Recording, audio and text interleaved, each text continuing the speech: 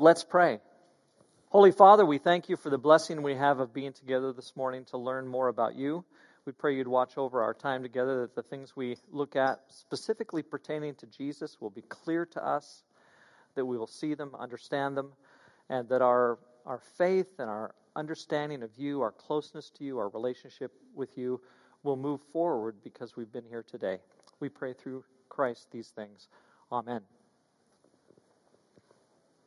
So this is what we have been doing in our class, talking about these things.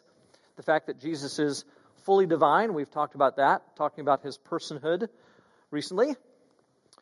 Then we talked about these kinds of things. We talked specifically about the Christological question, how much humanity and how much divinity is there in Jesus? And some of this you think, well, those are abstract concepts, kind of up in the clouds, doesn't really matter. But it really does matter. How we think of Jesus impacts directly, so often, the kind of spiritual lives that we have. And if Jesus is Lord, and if he's Lord in certain ways, then what it means for him to be Lord is going to influence us for sure. And then, we talked about all this. And this is where we were when we finished last time. And we actually read through these passages, if you will remember, at the end of class. And we talked about, like from Genesis chapter 12, verses 1 through 3, how there is a covenant that's established and a vision that God has for the people of Israel, the people of God. There is a kind of grand, eternal, all-encompassing vision that God has for where he wants this whole thing to do with humanity to go. Where is all of this headed? In Psalm 2, it talks about how there is a king who is also his son. And he's the one who governs and fulfills the direction of where all of this is headed. And of course, we know that that's Jesus. 2 Samuel 7 is the passage that says that there will be an eternal throne, an eternal kingdom, and Jesus is the one who fulfills that vision for the throne. We saw how Solomon was going to build the temple, not David. And so Solomon's going to build the temple, and God made promises to David about his son and that about the kingship that would come after him. But really, it's Jesus who ends up fulfilling that entire vision of the king. And then we saw this passage from Micah 5:2, which talks about him being the fulfillment, again, of all of that. So God has his ordained destiny about humankind that he wants to see fulfilled, and Jesus becomes the fulfiller of that. Now, what does that mean for Jesus himself, like the life and ministry of Jesus himself? What does he do that brings this kind of fulfillment about? And how does this fulfillment look in the life of Jesus? And so here are some things that we traditionally have done, and these are good things for sure. In fact, this is so much of what we're talking about right now with John Ortberg's book, in terms of the big picture about Jesus and his fulfillment of this God-ordained destiny. What we have often said, and I think this is absolutely true, is that Jesus came for forgiveness and salvation. And he did. And so Paul says, Jesus Christ came into the world to save sinners, of whom I am the worst. Clearly, a focus on the salvation of sinful human beings. And Paul using himself as kind of exhibit A. That he's the one who most typifies, he would say, sinfulness. And that Jesus came to forgive Paul of his sins, of course, along with everybody else in the world. But this attitude that Paul has here, Jesus Christ came into the world to save sinners, of whom I'm the worst, I think is the attitude that Paul would like all of us to have. Some sense about us that we recognize that that's who we are, certainly after the fall. Humankind is a people, an entity that is not in line with God's will. I've not come to call the righteous, but sinners to repentance. Now again, what we've tended to do with that is we say, well, we repent so that we can have our sins forgiven and then we can go to heaven when we die. And what we're maybe focusing on right now with Ortberg is we're trying to say the repentance that takes place leads to the transformation of a life. So that I go from exemplifying the sinfulness, where we would say, I'm the chiefest of sinners, we go from exemplifying that to a person who actually lives out relationship with God and looks way different and does not sin like they used to sin because they're in relationship with God. For the Son of Man came to seek and save that which was lost. And the idea, of course, the way we're trying to kind of look at this right now is that humanity is lost. Humankind is lost. We're all lost. Not just lost in the sense that we are going to hell or something, but lost in the sense that we have no direction. We don't know where we're headed. Life is on our own, has no meaning, no fulfillment. But then Jesus comes and he does something drastic to change all that for us and give us relationship with God. So forgiveness and salvation is certainly huge in what Jesus is trying to do. Jesus also comes, and we don't like to talk so much about this, but he does come for judgment, even as he comes for enlightenment. I've come into the world as a light so that no one who believes in me should stay in darkness. And there is clearly the insinuation that staying in darkness is not a good thing. But we have a chance through Jesus, the light of the world, to be enlightened to the point where we can come out of this darkness because of what Jesus has done. For judgment I've come into this world so that the blind will see. You'd almost expect him to say, I've come for judgment so that the sinners can be condemned. But he doesn't say that. The judgment itself has a purpose, and that has to do with blind seeing. So he comes in and evaluates the world and says, not good. There has to be transformation here. Has to be change.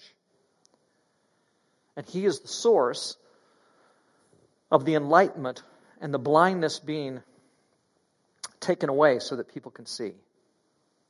And then there's even this line, I have come to bring fire to the earth. It's interesting, in the class I was teaching at Ambrose this week, I had a graduate student who said, well, fire there, when it says John the Baptist came to give us the Holy Spirit and fire to baptize us with the Holy Spirit, John the Baptist says Jesus will come and baptize us with the Holy Spirit and with fire.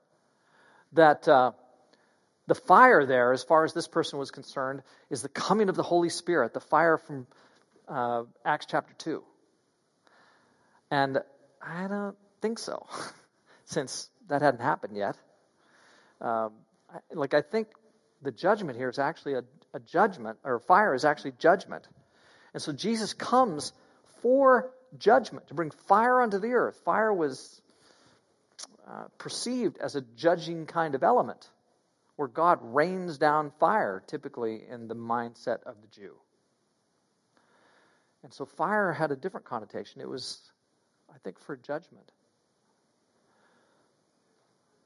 But Jesus in his coming separates us from that kind of judgment, where now we're the enlightened ones who can see and who no longer have to endure that kind of punishment or judgment. And instead, as we talked about so much last week, I've come that they may have life and have it to the full.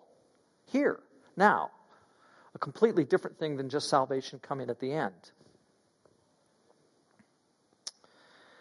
So I'm starting to think that maybe the simplistic way that we sometimes have thought of the mission of Jesus and what he came for needs some correction in our world today. And again, that's so much of what Ortberg is trying to say. And this is all coincidental. I'm doing something different here in terms of talking about the core ideas of theology. But I think this does fit well with what Ortberg's trying to do in his book. So what do we do then in thinking about the mission and ministry of Jesus. And first of all, I would say that Jesus came to bring the kingdom. And that's just so much different than saying that Jesus came to seek and save that which is lost. I agree that he came to seek and save that which is lost.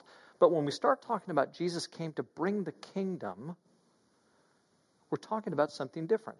Now, why is it that I would say this? Like, why is it that I would say this is the preeminent element in the ministry of Jesus? What are some evidences that you know about already in Scripture that would take us here to this point? And we can say, well, Jesus came to bring the kingdom. What can you think of from Scripture that points in that direction? Okay, yeah, for sure. Like those things that we just looked at, like the stuff from Genesis chapter 12 that we looked at before, the Micah 5:2 passage, the Psalm 2 passage, the Psalm 2 Samuel 7, all that points in that direction. That Jesus comes as the king who sits on David's throne and fulfills this vision. Now again, it's interesting because if you know the history here, after Solomon, well, you tell me, what happens after Solomon? Like Solomon is a king, comes and sits on the throne of David, and he has a very expansive, mighty kingdom in many ways. But what happens after Solomon? The kingdom splits, okay? In addition to the kingdom splitting, which is true, there's northern Israel and southern Israel. They have a major disagreement. They're trying to figure out who's really supposed to be king. And one group says, well, this guy's king. Another group says, this guy's king. And they end up, with time, through a long series of events, the kingdom splits over who's going to be king. Then what happens? Yeah, and not all at the same time. Like the northern kingdom actually goes in 722 BC at the hand of the Assyrians. The Assyrians come in 722, they wipe out the northern kingdom, carry a bunch of people off to captivity. These are the northern 10 tribes. Then, in 586, 587 or so, and just think, 722 to 587, okay, what's that? 135 years anyway, something like that, if my math is right. Then the southern kingdom goes, and they're in captivity. They're in captivity for like 80 years or so, off in Babylon. Where's the king?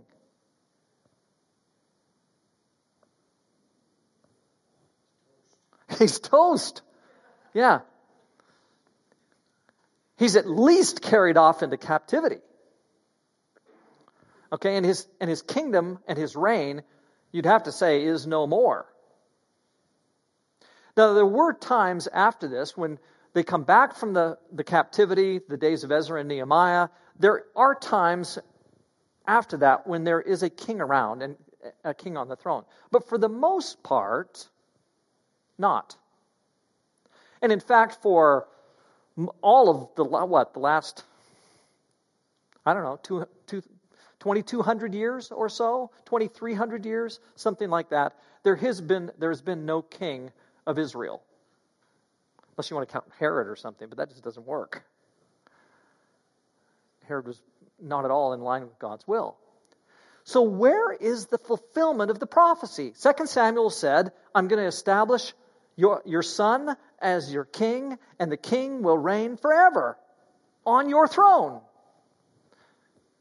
Where's the fulfillment of that? And of course, what the prophecy is trying to say is that Jesus is the one who comes as the king and brings then this kingdom. So it's certainly in line with God's history, God's prophecy, that Jesus comes as the one who brings the kingdom. So all of that prophecy leading up to Jesus coming, I think, is evidence. What else is evidence?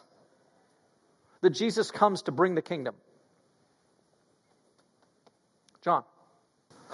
With the Gospels, is that what you're referring to? Like, can we go into the New Testament to talk about that? Absolutely. Yeah. There's great evidence in the New Testament. Everything that Jesus talks about, like all his parables, on the parable of the kingdom, just read through the parable. Yeah. And then even when Matthew or one of the gospel writers is talking about what Jesus was doing, and we don't actually hear what he said, we see that he's going to this community, that Yeah. That's, even when we don't hear him talk about it, they still say he's talking. Yeah. I totally agree. It is constant. Like it's really difficult to get away from the idea that right at the heart of the mission and ministry of Jesus is the kingdom. Yeah, like if you're going to say, what is Jesus coming for? What's he preaching about? What's he focusing on? What is he bringing? The answer is not, in some simplified way, well, he's coming to die on the cross for my sins. Now, it is true in some sense, for sure. We looked at those passages. I came to seek and save that which was lost. Christ Jesus came into the world to save sinners, of whom I am the worst. Like we just saw those passages. So that is definitely there. You can't just throw that out and say, well, this, that's immaterial or something. That's very significant.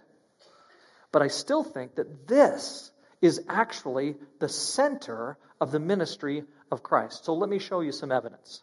Look at this from Luke 4. At daybreak, Jesus went out to a solitary place. The people were looking for him, and when they came to where he was, they tried to keep him from leaving them. But he said, I must proclaim the good news, what's that word, good news? How do we often translate that word? Gospel. Yeah, it's the word euangelion, which means a proclamation. And it came in English eventually to mean good news or gospel. But he said, I must proclaim the gospel of the kingdom of God to the other towns also, because that's why I was sent. That's why God sent me. And he kept on preaching the gospel of the kingdom in the synagogues of Judea. Now, this is fascinating, especially in our day and age, because one of the things that especially young people do all the time now is that they equate the message of Jesus with social justice, which can be a very good thing. Like there's a lot of social justice that needs to come out of the message of Jesus and out of the kingdom. But what was Jesus doing that caused people to come and seek him? Do you remember? He's healing. Jesus is doing all kinds of things. He's healing. He's got a social justice ministry going, very powerful social justice kind of ministry going on, and people keep coming to him, and Jesus eventually has to get away from the crowds because they keep pressing on him because he's doing all this healing. And he could have, if Jesus wanted to, he could have stayed right there, he could have sat down, and he could have healed people forever. For the rest of his life, he could have just healed people. Certainly for the next 3 years. He could have just been healing people. But he doesn't. Instead, they come to him and say, everybody's looking for you. And Jesus says, well, I have something I've got to get about. And it's not just healing people. And so he is about the kingdom of God. Okay. I think that's very significant, that Jesus chooses, in that sense, the proclamation of the kingdom as a priority in his own ministry above, at this point, anything else, even the healing of people. Now this is, John almost quoted this a moment ago. Matthew 4:23. We've talked about this several times, but it's still really significant. Jesus went throughout Galilee, teaching in their synagogues, preaching the good news of the kingdom, you notice, and healing every disease and sickness among the people. It's a package here. News about him spread all over Syria, and people brought to him all who were ill with various diseases, and large crowds followed him. Notice that the preaching of the kingdom is right there at the center of his ministry, along with these other things. In fact, I think this is kind of a threefold description of what it is that Jesus is doing. He's teaching about himself, teaching about God, teaching about the kingdom. Then he's proclaiming the kingdom, specifically the presence of the kingdom, saying the kingdom is here now in me. And then this kingdom that is present has ramifications. It means a transformation of the world. And so there is healing that's going to go on. Sickness is going to be overcome. Demons are going to be cast out. All kinds of evil is going to be overcome because Jesus is now present, bringing the kingdom into this world. So things are changing, and it's because of the presence of the kingdom that they change. Now this is in Matthew 4:23. Look at 9:35. We've talked about this inclusio before, where you have two statements, and they're bookends. 4:23 and 9:35 give us a description of what Jesus is doing, and then in between, 4:23 and 9:35, Jesus does what it says in these bookends. So Jesus went through all the towns and villages, teaching in their synagogues, preaching the good news of the kingdom, and healing every sickness and disease. Now, what's interesting is that right now, at least, in those two passages, 4:23 and 9:35, there's no mention of sin. There is no mention of forgiveness. There's no mention of salvation. There's no mention of eternal life. There's no mention of me dying and going to heaven.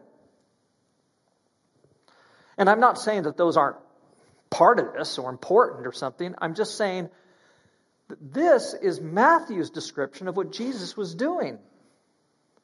And the priority there by Matthew in 4:23 and 9:35 is on the kingdom and its impact, its presence, the proclamation of it, and its impact is what is focused on here, right in the ministry of Jesus. So we're asking the question, what is the mission and ministry of Jesus? And there were some passages before that talked about, well, it's to seek and save the lost. And I think that's right. But I think that has to be seen in the context of the kingdom that he himself seems to focus on so much. John mentioned a moment ago, and he's exactly right, that Jesus, one of the main ways in which he teaches is through the parables. But if you look at the content of the parables or the focus of the parables, it tends to be on the kingdom. And so turn to Matthew 13. Matthew chapter 13. And I just want you to flip, just look at the parables in Matthew 13. And tell me what they're about. Is the first one the parable of the sower? Okay. And then what's after that? Yeah. And then you just keep going. And what is clearly the central message and the focus of these parables? And I'm not saying that every single one, but pretty close to, in Matthew 13 anyway, it's the kingdom of heaven. That's the focus of the teachings of Jesus in the parables. The parables constitute a sizable portion of his teaching, and that's his focus. Now I want you to look at the Sermon on the Mount. Look at Matthew chapter 5.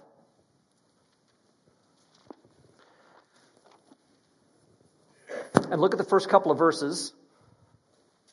Jesus gathers them. He goes up on a hillside. He sits down. The disciples come to him, and he begins to teach. And he says, "Blessed are the poor in spirit." Why? Yeah, for theirs is the kingdom of heaven. And if you go through the Beatitudes, you'll find mention of the kingdom of heaven again. And so Jesus starts this sizable portion of his teaching in Matthew 5, 6, and 7. Many would say the greatest teaching in the history of the world. Certainly a teaching that is right at the center of what Jesus is all about. And the kingdom is what starts it off. It says, this is what those have who find themselves in God. They receive kingdom. Now look at this one. Luke chapter 4, verses 14 through 21. We've looked at this passage many times before, but it's always worth going back and looking at it again. Jesus returned to Galilee, and the power of the Spirit and news about him spread throughout the whole countryside. He was teaching in the synagogues, and everyone praised him. He went to Nazareth, where he'd been brought up, and on the Sabbath day he went into the synagogue, as was his custom, and he stood up to read. He's teaching. Okay, this is exactly what 4:23 and 9:35 in Matthew say he was doing, and he's doing it here. Unrolling it, he found the place where it's written, verse 18, "The Spirit of the Lord is on me, because he's anointed me to proclaim gospel, good news, to the poor. He sent me to proclaim freedom from the prisoners and recovery of sight for the blind, to set the oppressed free, to proclaim the year of the Lord's favor." which really is the Jubilee. I mean, we've talked about this, right? The Jubilee, as far as we know historically, there's no evidence that it actually happened. Even though it was something commanded by God, the Jews seem not to have done it from what we can tell. Most likely because some of them were haves and some of them were have-nots, and the haves said, no, I don't think we're going to give this land back, and I don't think we're going to give back all the slaves or anything like that. We're just going to hold on to this. So as far as we know, this was never actually implemented. Verse 20, then he rolled up the scroll, gave it back to the attendant, and sat down, and the eyes of everyone in the synagogue were fastened on him. He began by saying to them, today this scripture is fulfilled in your hearing. Now, the word kingdom is not found in that particular passage. This is a quotation from Isaiah 61, verses 1 through 3.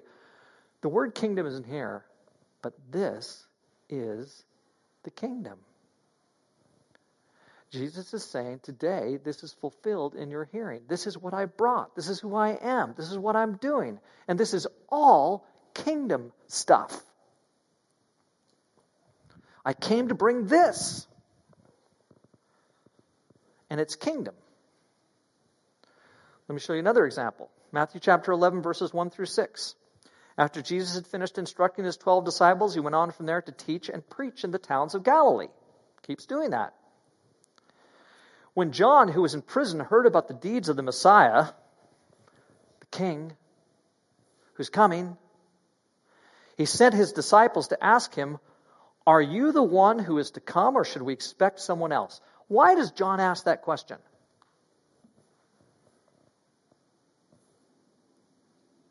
Why does he ask that question? This is the cousin of Jesus who had the Holy Spirit within him, who leapt in the womb when he was in the presence of Mary because the Lord was in the other womb. Like what is going on here? Why is it John, who baptized Jesus and said, behold the Lamb of God who takes away the sins of the world along the river, why is he asking this question? Greg? Because he's still looking for a physical king. Yeah, this just doesn't look like what John is expecting. You keep talking about the fact that you are bringing this kingdom. You've referred to yourself as the fulfillment of all of this vision for God's people, with you reigning ultimately on the throne. Like I've been waiting for this and waiting for this. And where is John when he writes this? Or when he sends those guys? Where is he? What's going to happen to him in prison? They're going to cut his head off. John is sitting in prison thinking, this is not what I was thinking. I was not expecting this. I thought that you were going to reign and that you would say to your cousin, come on with me. Let's do this together. And instead, I'm sitting in prison with the potential possibility, of course, that they're going to kill me. And they did. So John is wondering what in the world is going on, because this does not look like what I expected. And Jesus says, you go back and you report to John what you hear and see. The blind receive sight. The lame walk. Those who have leprosy are cleansed, and the deaf hear. The dead are raised, and the good news is proclaimed to the poor. Blessed is anyone who does not stumble on account of me. And what Jesus is saying is, I am the king. I am bringing the kingdom. This is what it looks like. Don't worry. Don't be concerned. Don't think, oh no, what's going on? Don't fall away from me, John. Don't wonder. Because I'm doing exactly what my Father sent me to do in bringing the kingdom into the world. Look at this. Then they brought to him a demon-possessed man who was blind and mute. And Jesus healed him so that he could both talk and see. All the people were astonished and said, could this be the son of David? Now, when they say that, could this be the son of David, what are they really asking? Like they don't mean, could he somehow be the distant descendant of David? Biologically, there's a connection? That's not what they're asking. What are they asking? Yeah, is this the Messiah? Is this the king? Is this the one who's supposed to sit on David's throne? Is this the one? Look at what he just did. But when the Pharisees heard this, they said, it's only by Beelzebul, the prince of demons, that this fellow drives out demons. Jesus knew their thoughts and said to them, every kingdom, there he goes with the kingdom language. Every kingdom divided against itself will be ruined, and every city or household divided against itself will not stand. Okay, so here you are questioning my kingship and my kingdom. Let me talk to you about kingdoms. If Satan drives out Satan, he's divided against himself. How then can his kingdom stand? And if I drive out demons by Beelzebul, by whom do your people drive them out? So then they will be your judges. And here's the kicker. This is the key line in verse 28. But if it is by the Spirit of God that I drive out demons, then the kingdom of God has come upon you. Did he drive out demons by the Spirit of God? Did he? Absolutely he did. And so he says to them, if that's what's happening, then the kingdom has to be present. And it is, in fact, present in me, he says. So here we are talking about theological centeredness. We're saying that there is a core, we're calling this the core. There is a core of biblical teaching, of New Testament teaching, of New Testament doctrine, of understanding about who Christ is. There's a core here that we need to hold on to, and we need to assert. We need to make it a priority for ourselves. This needs to dominate who we are as a church. Our identity needs to come out of this core. So someone says, what's the Calvary Church of Christ all about? Well, we want to be able to say, we're about the core ideas and relationship that God wanted us to have with himself. Like, we're not so interested in the peripheral matters. What we're really interested in is getting the heart of things absolutely right. We want to make sure that we've nailed this so that we are identified with the very core of what Jesus came for. That's what we're trying to say here. And I think that we just saw it. That this is the core. And sometimes we identify ourselves in different ways. We even do this as people, of course. We identify ourselves in all kinds of different ways. But are we really getting to the heart of the issue of who we really are? So what did Jesus do with respect to the kingdom? Well, he proclaimed it. He preached it. It was right at the center of everything that he taught and everything that he preached. It's interesting. If I said to you, what's right at the center of Paul? What's the center of Paul's preaching? You probably would say, well, Jesus is at the center. Right? The salvation that Jesus brings is at the center. The relationship that we're to have with God is right at the center. I would say that that's all true of Paul. But for Jesus himself, because there was not yet cross, it's the kingdom that is right at the center of his proclamation. And of course, I think that means that when Paul is talking about Jesus, that he's not talking about anything different. But this is still right at this notion of kingdom is right at the center. And Paul would have to be saying then that the ministry and mission of Jesus that I'm talking about is going to be centered also right on the kingdom, because that's what Jesus was trying to bring about. He brought it and he made it a reality, fulfilling it in a preliminary way. We won't do this right now, but if you were to look at Luke 17:21, it says, the kingdom of God is among you. The kingdom of God is at hand, Jesus says. And his point is that this is not something we're just waiting for, but that we have a chance to live in and experience right now. By the way, we've talked about this before, but the word kingdom, what does that mean? Like I've said, it's not really so much a noun. It is a noun, like officially the word kingdom is a noun.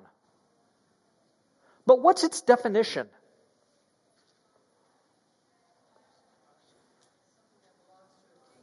What's that? And so it's a possession, right? And it's always uncomfortable when you say to somebody in the class, no, that's not really where I was going. But this is exactly the point, okay? Because we do tend to think in terms of a kingdom being something that belongs to the king. And so it's a group of people, or it's a place over which he reigns. But not now. Not with this word right now. That word kingdom is, even though it is officially a noun, it functions very verbally. Because it's not just the things over which a king reigns or possesses, it's actually a power. It's actually a dynamic. The word basileia in Greek means reign. It means impact and presence and power. So that the kingdom of God is not what God possesses, it's what God does. It's what he impacts. And so it's the reign of God, which is really at the heart of the concept of the kingdom of God. And so Jesus proclaims this, but then he spreads its influence, bringing others with him so that when he left, others would continue it. It's a dynamic presence and power of Jesus bringing God's presence and power into the world. That's really what kingdom is all about. So we're not talking about a group of people over which he rules, like the church, or a place, like heaven. We're talking about God's presence and power and impact in the world. And that's what Jesus says we have now. That we're part of that presence and power and impact. That's why when he starts describing it, he describes it as the blind see, the deaf hear, the dead are raised, the demons are cast out. Why? Because it's more of a power and an influence, an impact, is the kingdom of God more than anything else.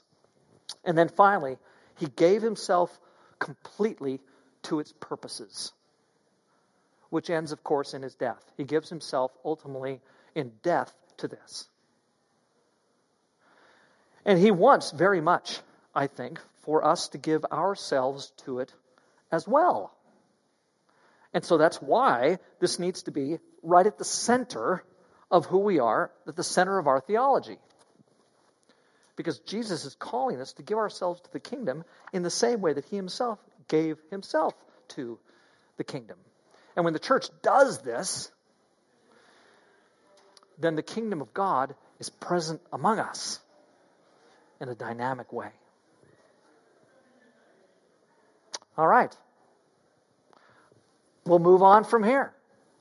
Thanks, everybody.